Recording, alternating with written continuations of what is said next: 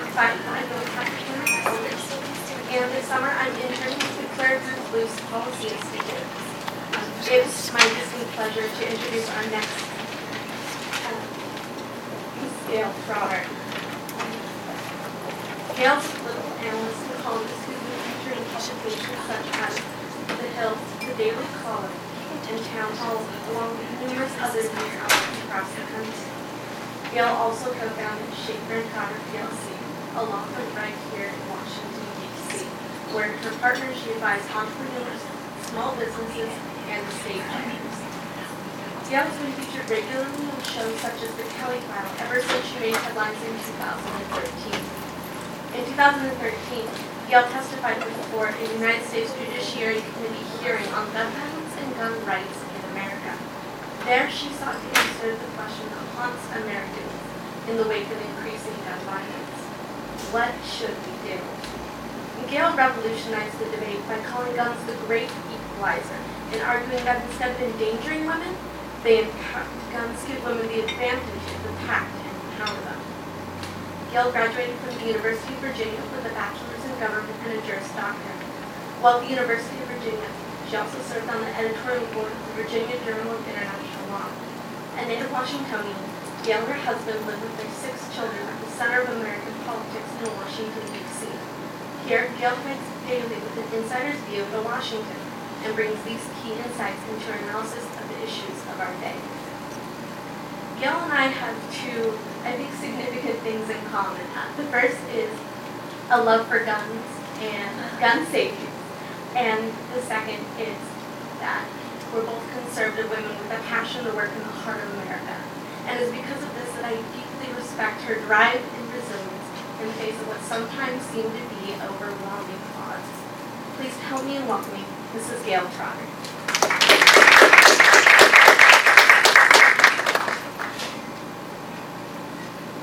Good afternoon. I am so excited to be with you this afternoon. It's sometimes hard to be a speaker in the late afternoon because everyone has had their sugar from the desserts and their lunch and they've heard all this great information.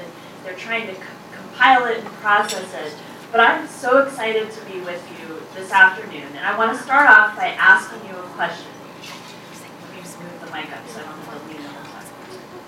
What do you think is the most important constitutional right that women have under our Bill of Rights?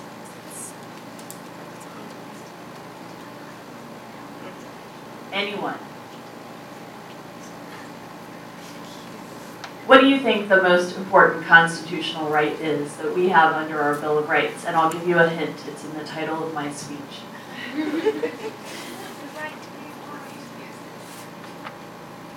Okay, that's important. That's very important. What is the title of my speech that I'm sharing with you today?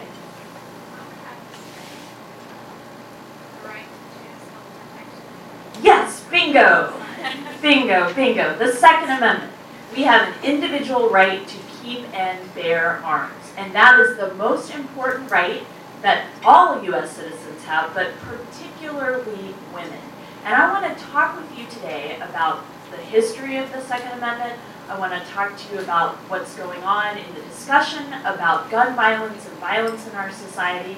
And I want to give you a little insight on media bias in this topic. But first, I want to share with you a little bit about my personal experiences with being an advocate for the right to choose self-protection in the public sphere. Now, you know you've hit a nerve with the mainstream media when the New York Times uses its lead editorial to scold your ideas as being dangerous. The New York Times and liberal elites were shocked to see a Washington, D.C. lawyer and mother of 6 to go before the United States Senate and tell the assembled senators that guns are the great equalizer and that any newly proposed gun control regulations would have a disparate negative impact, particularly on women. Now, I was able to tell the senators that millions of American women want their legislators to protect a woman's right to choose to defend herself and her family through her Second Amendment right to keep and bear arms. A woman's ability to arm herself for protection is even more consequential than for a man, because guns are the great equalizer in any violent confrontation. Now, if you want to know about the Second Amendment, you might have heard people say, oh, it's just about being in a militia. It's just about having the right to have a gun if you're in the Army or in the National Reserve. But the truth is, lawful self-defense is the key component to the Second Amendment right to keep and bear arms. Now, we have this really important question that we're all thinking about. What should America do about gun violence in our nation? I don't know if you all follow Twitter or social media, but there's a big effort this week to wear orange. And orange is supposed to be a symbol of fighting gun violence and imposing more regulations on individual citizens' right to keep and bear arms. Now, let me first throw out there, we all want a safer society, right? People on the left, people on the right, we have the same goal. The problem is that we differ on whether any particular proposal that is put before our federal government, the legislature, Congress, the president through executive actions, or at the state or local level, we have a different idea whether any particular proposal will actually create a safer society. Now, right now, you may not know this, but private owners have 300 million guns in private hands right now. And the truth is that you will not hear on NBC, you will not hear on CBS, you will not hear on NPR, but the truth is that women can and often do use guns to protect themselves and their loved ones from violence. Now in this talk today, I want to cover 3 points with you. I want to go through the history of the Second Amendment and dispel some of the myths. I want to go through the facts about private gun ownership and public safety. And then I also want to talk about the role of the media and its bias and the media's ideology that influences everyone who pays attention to the stories that are coming out from the media when they're trying to analyze this issue. Now, let's look at the history of the Second Amendment first. The Second Amendment is part of the Bill of Rights, which were adopted at the same time as the Constitution, and it is in the black letter law, what lawyers call the black letter law of the Second Amendment. You can pull a copy of the Constitution and see that it's written in there that the right of the people to keep and bear arms shall not be infringed. Those are the literal words in the text of the Bill of Rights to the Constitution. Now, there are people, other people, perhaps on the left side of the political spectrum, who believe that we should start inventing new rights. They use a euphemism for this, saying that we have a living Constitution. But the truth is that they want to kill off part of our Constitution that's in the black letter of the Bill of Rights, and that would be the Second Amendment. There's no better example of them trying to create rights and excise rights that they're not fond of than the Second Amendment. The truth is, anybody who knows history understands that armed citizens founded this nation during the American Revolution, and they enshrined gun ownership as one of the critical civil liberties in the Bill of Rights. Now, many people who oppose the Second Amendment would like you to believe that the Second Amendment is just an embarrassing oddity, a quirk that might include flintlock muskets if they were really pushed on it. But the truth is, history completely dispels this myth. It was such a critical point that in the Federalist Papers, one of the authors of the Federalist Papers was Alexander Hamilton, and if you all pay attention to what's going on Broadway right now, there's a really popular Broadway show about Alexander Hamilton, and he wrote in the Federalist Paper 29, "The best possible security against a standing army is a large body of citizens, little at all inferior to them in discipline and the use of arms, who stand ready to defend their own rights and the rights of their fellow citizens." So that's Alexander Hamilton, one of our founding fathers, at the very time was saying it was critical to keep this individual right to keep and bear arms. Also, James Madison, who's one of my other favorite founding fathers, he wrote in Federalist 46 that the people have the ultimate authority, the people would develop plans of resistance for any encroachment by the federal government, and he observed that the free and gallant people of the United States, unlike the people of the rest of the world, had the right to bear arms to protect themselves and their citizens, and other citizens. So unlike other individual rights that you think of, and that this is part of my speech title as well, we live in a pro-choice society. That is a right that was created by the Supreme Court that's not in the literal text of the Bill of Rights. But yet, the Second Amendment is in the literal text of the Bill of Rights.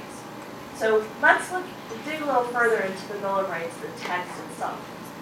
There are only two other times in the Bill of Rights that we have individual rights that are guaranteed to the people. The first is in the First Amendment, where the people are given a right to assemble and petition their government. Obviously, that's an individual right that each of us has individually in collection with other people, but we on our own can go assemble and petition the government for redress of our political desires. The other amendment that is an individual right is the Fourth Amendment. The Fourth Amendment guarantees the right of the people against unreasonable searches and seizures. So if you think about that too, it doesn't make any sense if it's not an individual right. And the key here, when we're looking at self-defense and the Second Amendment, and a violent society that has decreased in violence over the last decade, we need to do what works.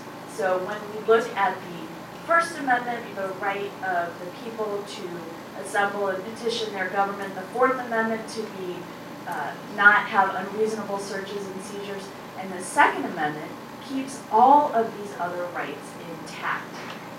Now, we had a very important Supreme Court decision in 2008 called D.C. versus Heller, where the court upheld the individual right of a person to have a firearm for traditionally lawful purposes like self-defense.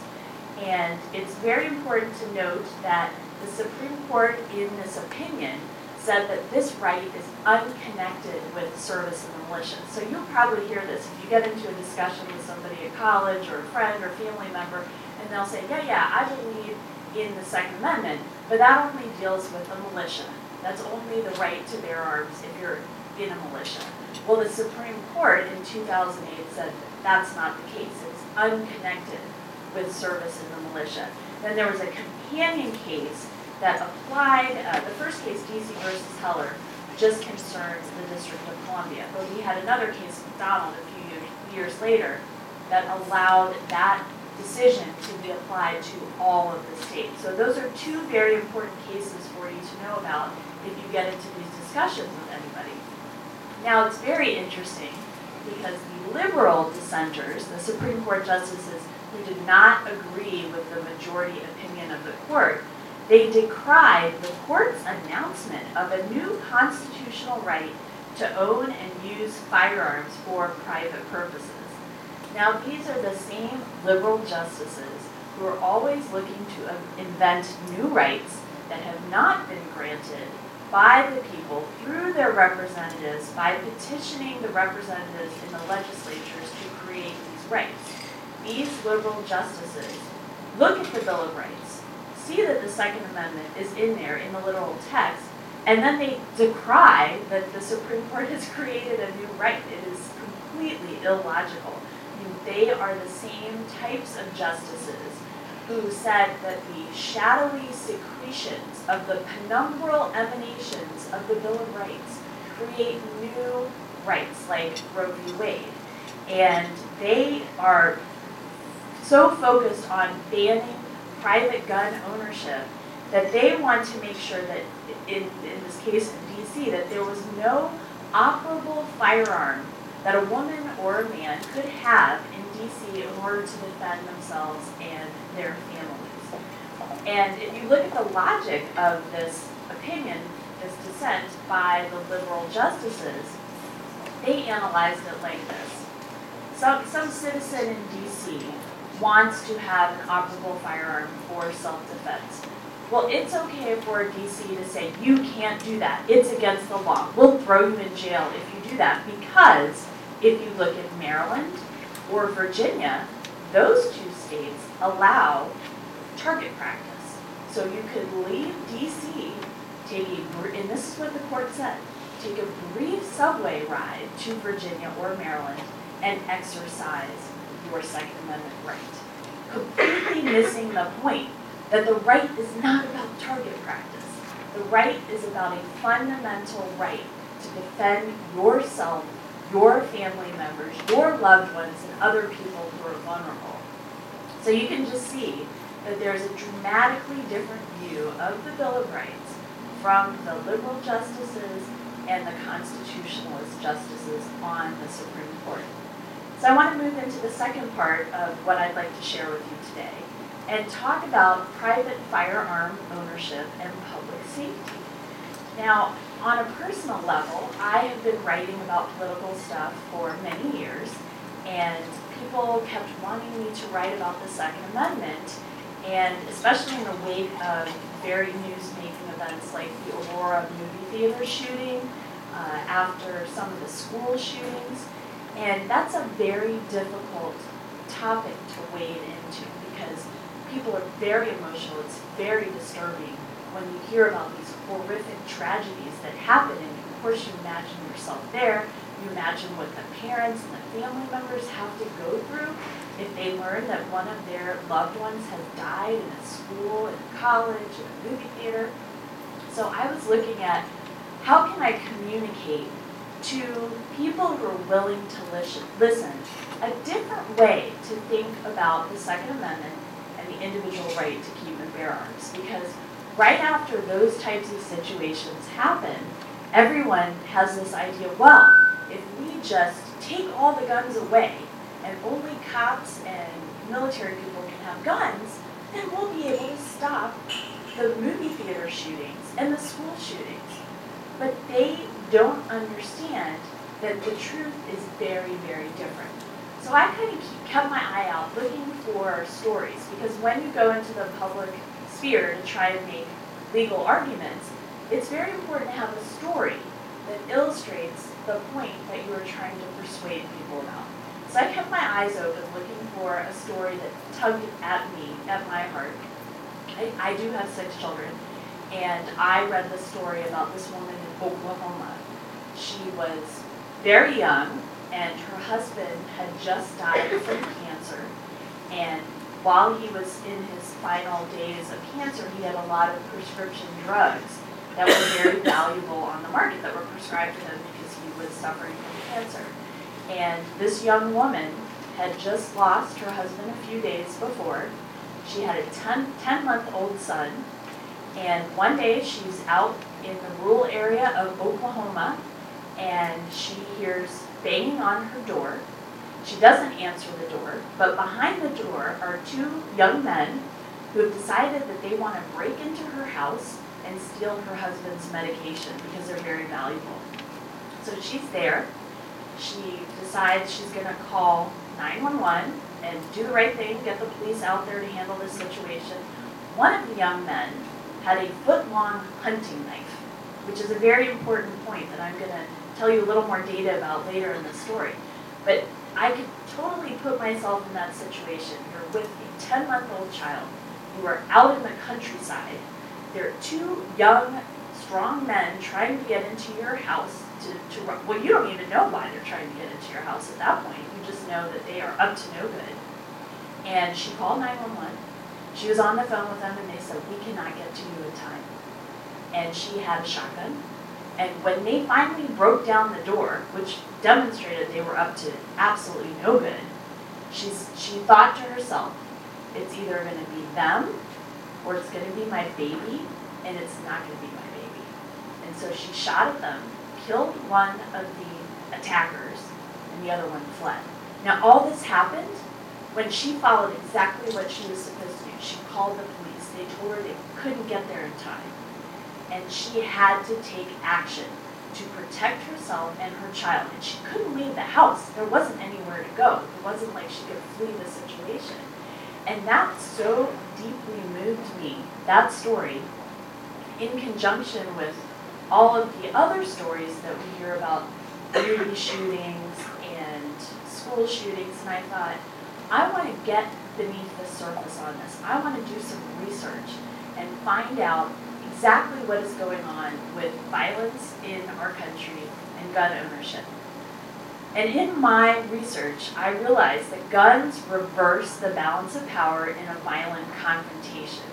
So looking at the Department of Justice website, I found that over 90% of violence in the United States occurs without a firearm being involved.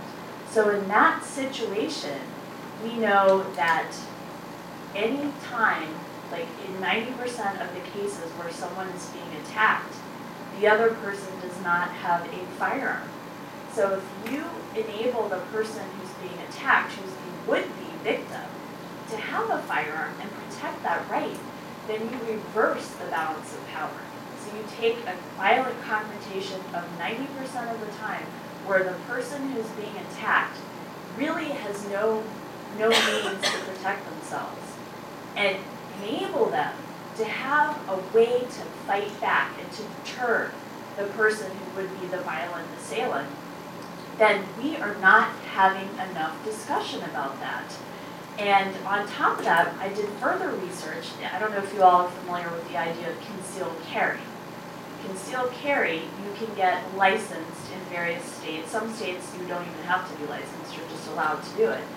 But you can have the ability to walk around the streets and have a firearm on your person, and no one can tell who is armed and who is not armed. And I did some research on this too, and I found out that John Lott, who's an economist who was previously at the University of Chicago, he's done a lot of research on gun ownership in the United States. He did a research of 10 states over a 15-year period. And of those states that had concealed carry licensure, they had less than half of the shooting deaths and the injuries than states that did not allow concealed carry. Now this was eye-opening because I think mostly people would say, oh, if you have private citizens walking around with guns, then more people are going to get into fights, or you'll have bar brawls, or you will have things escalate, or we'll just have more violence in our society. But John showed that just the opposite was true. And the beauty of it is, even if you live in one of these states and you choose not to carry because you haven't gotten the training, you don't want to take on the responsibility of carrying, everyone in that state benefits, because the bad guys, they don't know if you're carrying or if I'm carrying, so it increases the risk to them that if they take a person on, that they might pay for it with their lives. And this is something that you don't hear very often. And I started just going through news stories, and I found a woman who defended herself successfully with a firearm from 5 burglars. I found another woman who successfully thwarted an attempted school shooting. I found another woman who used a firearm to save her child from a kidnapper. And then I found another woman, another private citizen, who used a firearm to stop a gunman in a movie theater. And you don't really hear those stories. Have any of you heard those stories? No, they don't gain national media attention. And I bet you would be surprised to hear this too. Private citizens account for more than 1/3 of all instances where a violent criminal is killed during the commission of a felony.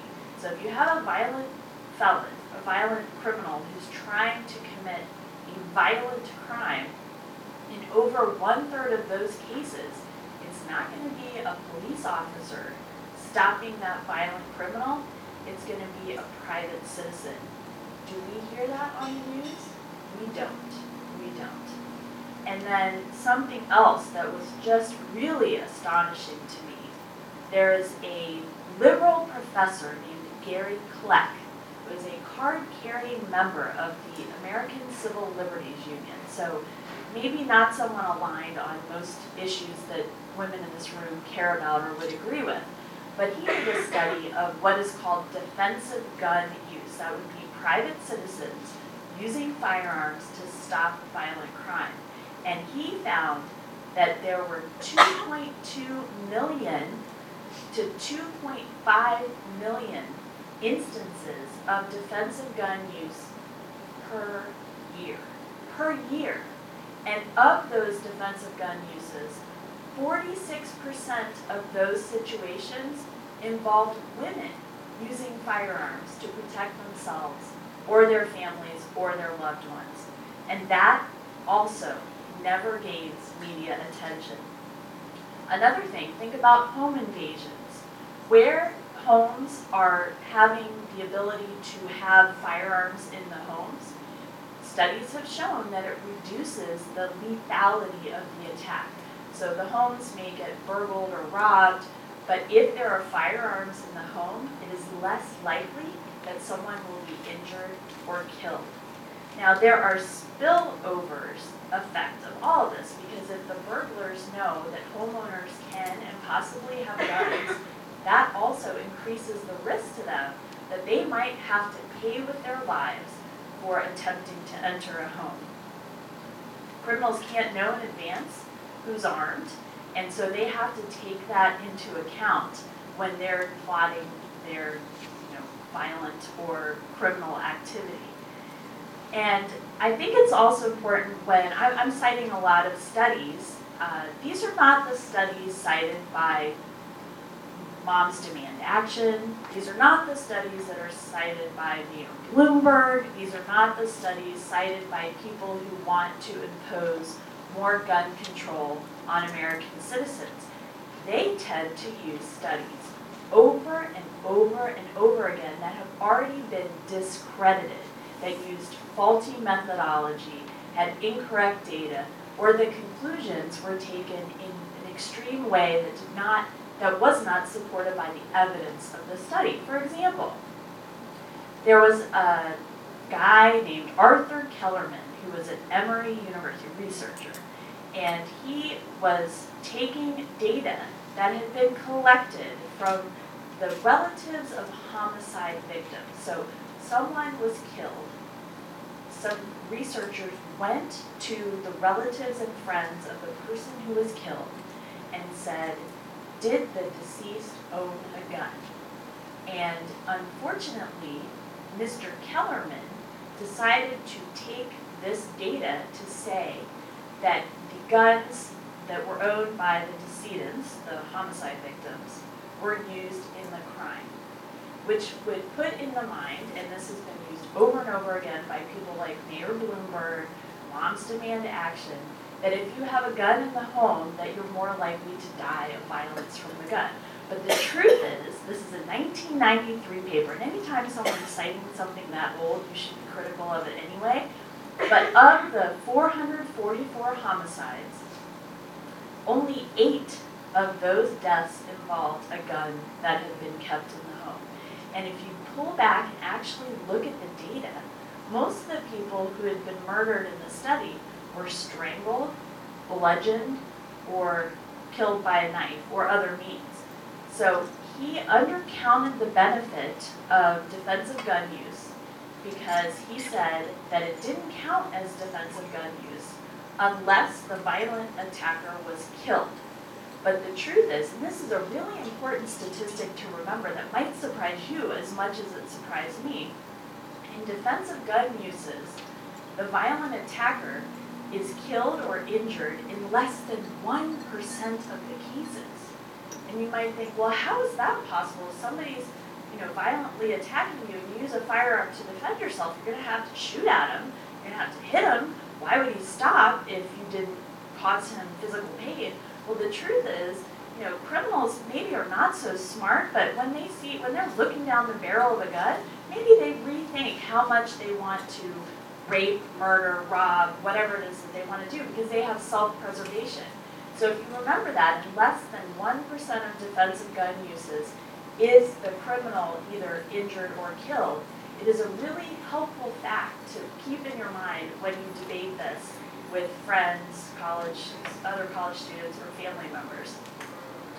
It's also really important to look at this from a feminist perspective. I found a law review article by a woman named Inga Larish, who said that gun control disproportionately harms women, which I thought was absolutely shown through all of these statistics and data that I was able to pull together. Because the gun control advocates discount the statistical evidence of defensive gun use, like I was explaining to you, the 2.2 million to 2.5 million defensive gun uses per year, and they fail to reduce violent crime against women, increasing gun control measures, surprisingly for some, actually fails to reduce violence against women. And when we think about, for a woman, what is the most effective thing that she can have to defend herself against violent attack? It would be a firearm. It immediately reverses the balance of power. And if you don't believe this, just think about where we are right now. We're very close to the Capitol. The people in that building, they know that armed security works. They have a Capitol Police Department of 1,800 officers. If you go to the White House, right down Pennsylvania Avenue, there's snipers on the top of the White House. If you go to rock concerts, if you go to banks, if you go to airports, what do they have to protect the people? They have armed security. So we know that armed security works, and we know that a lot of the politicians and the high-profile people who you see on these cute little ads on the internet pushing for more gun control regulations, they rely on armed security in order to protect themselves. When you think about mass shootings, almost all mass shootings have happened in gun-free zones. And we know already there are 20,000 gun laws on the books, and unfortunately, they are either under-enforced, the ones that we have on the books right now, or they're selectively enforced. And President Obama, just as a side note, has been particularly bad at trying to enforce and prosecute those people who violate the federal gun laws. So he's talking out of both sides of his mouth.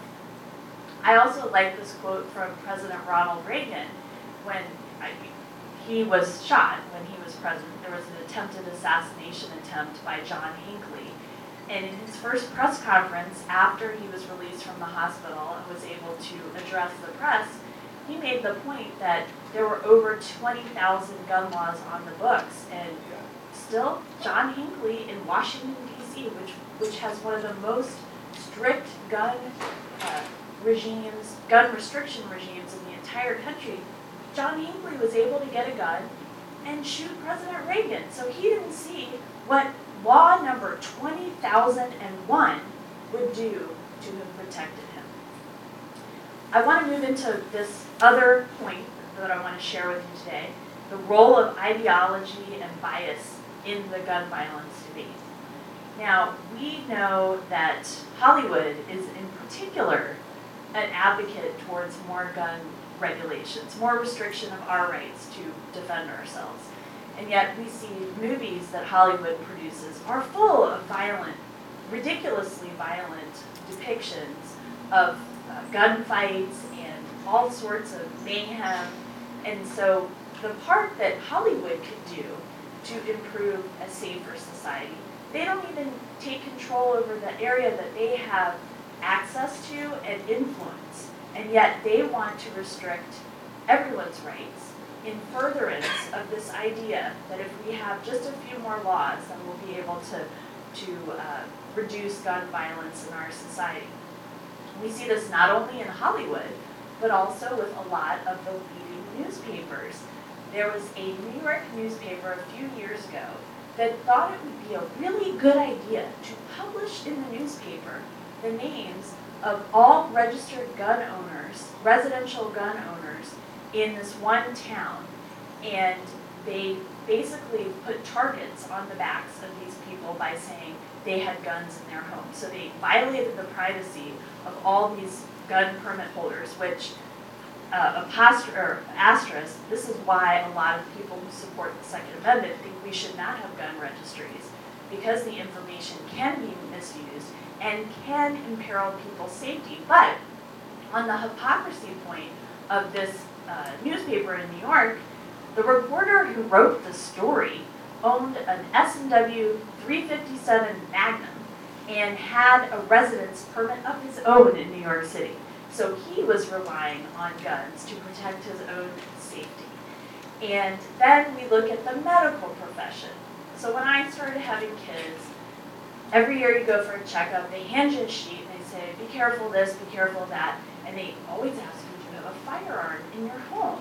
Which is intended to, they think that they're trying to make your home safer, but it also sends a message to you as a parent saying, you must be irresponsible if you have a firearm in your home. But the truth is, a lot of these, what we would call medical politicians, because they are taking their medical expertise, going out into the national debate about gun violence and trying to make the point, the persuasive argument to increase gun control registration.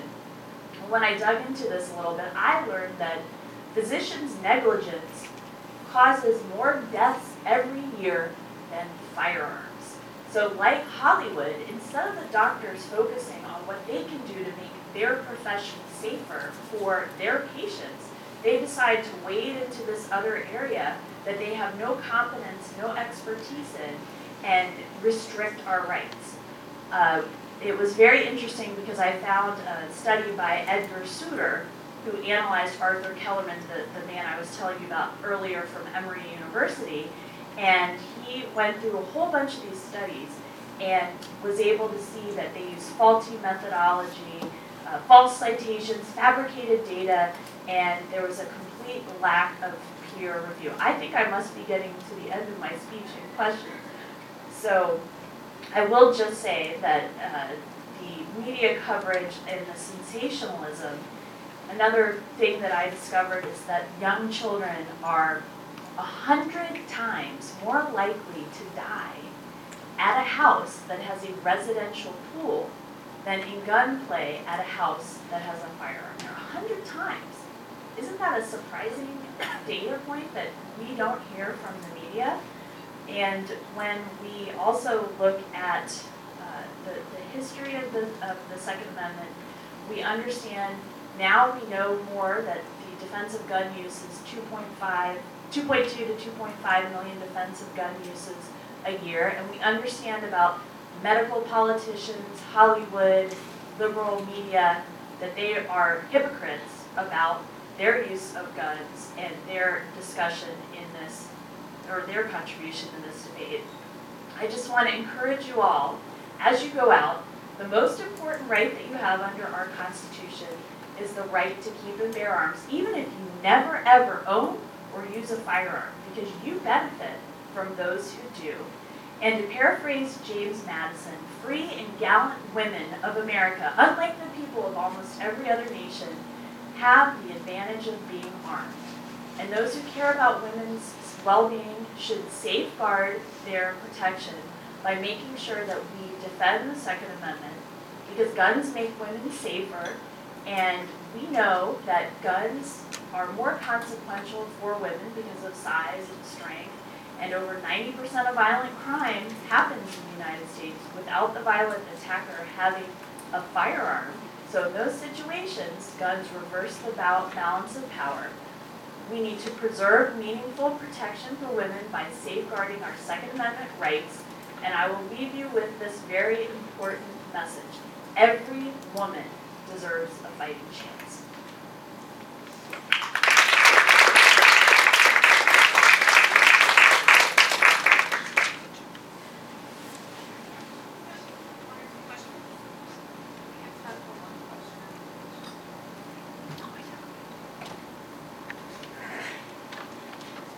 Hi.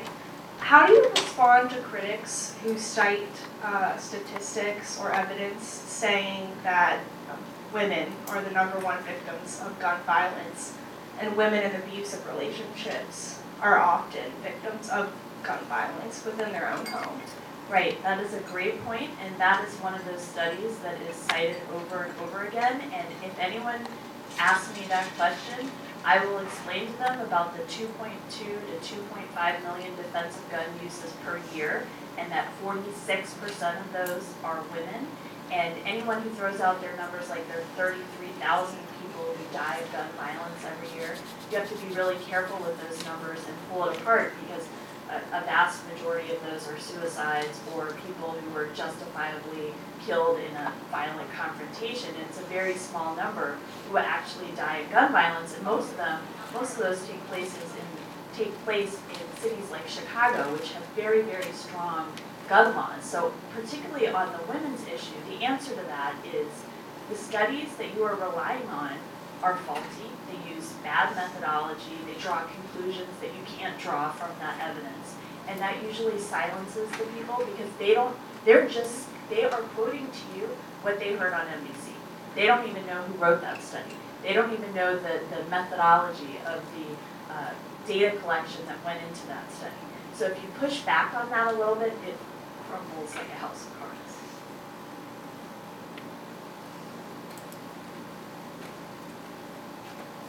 A lot of times when I've started talking to friends about guns and gun rights, they say, well, nobody needs an AR weapon.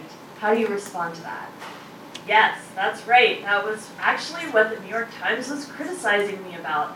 I was able to testify before the Senate Judiciary Committee on that.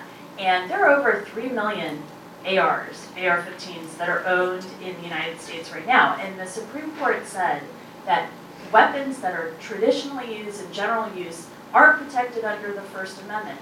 So why would you not think that it's reasonable for someone like Sarah McKinley in her house in rural Oklahoma to use an AR to protect her family? The problem is that there's an under prosecution of the laws that we have now, particularly under this administration, and you're not putting the criminals who want to use these types of weapons away. You're not identifying them ahead of time. You're not protecting the citizenry. So the solution is not banning them for the law abiding. The solution is prosecuting those who want to use them for ill purposes. That is a great question.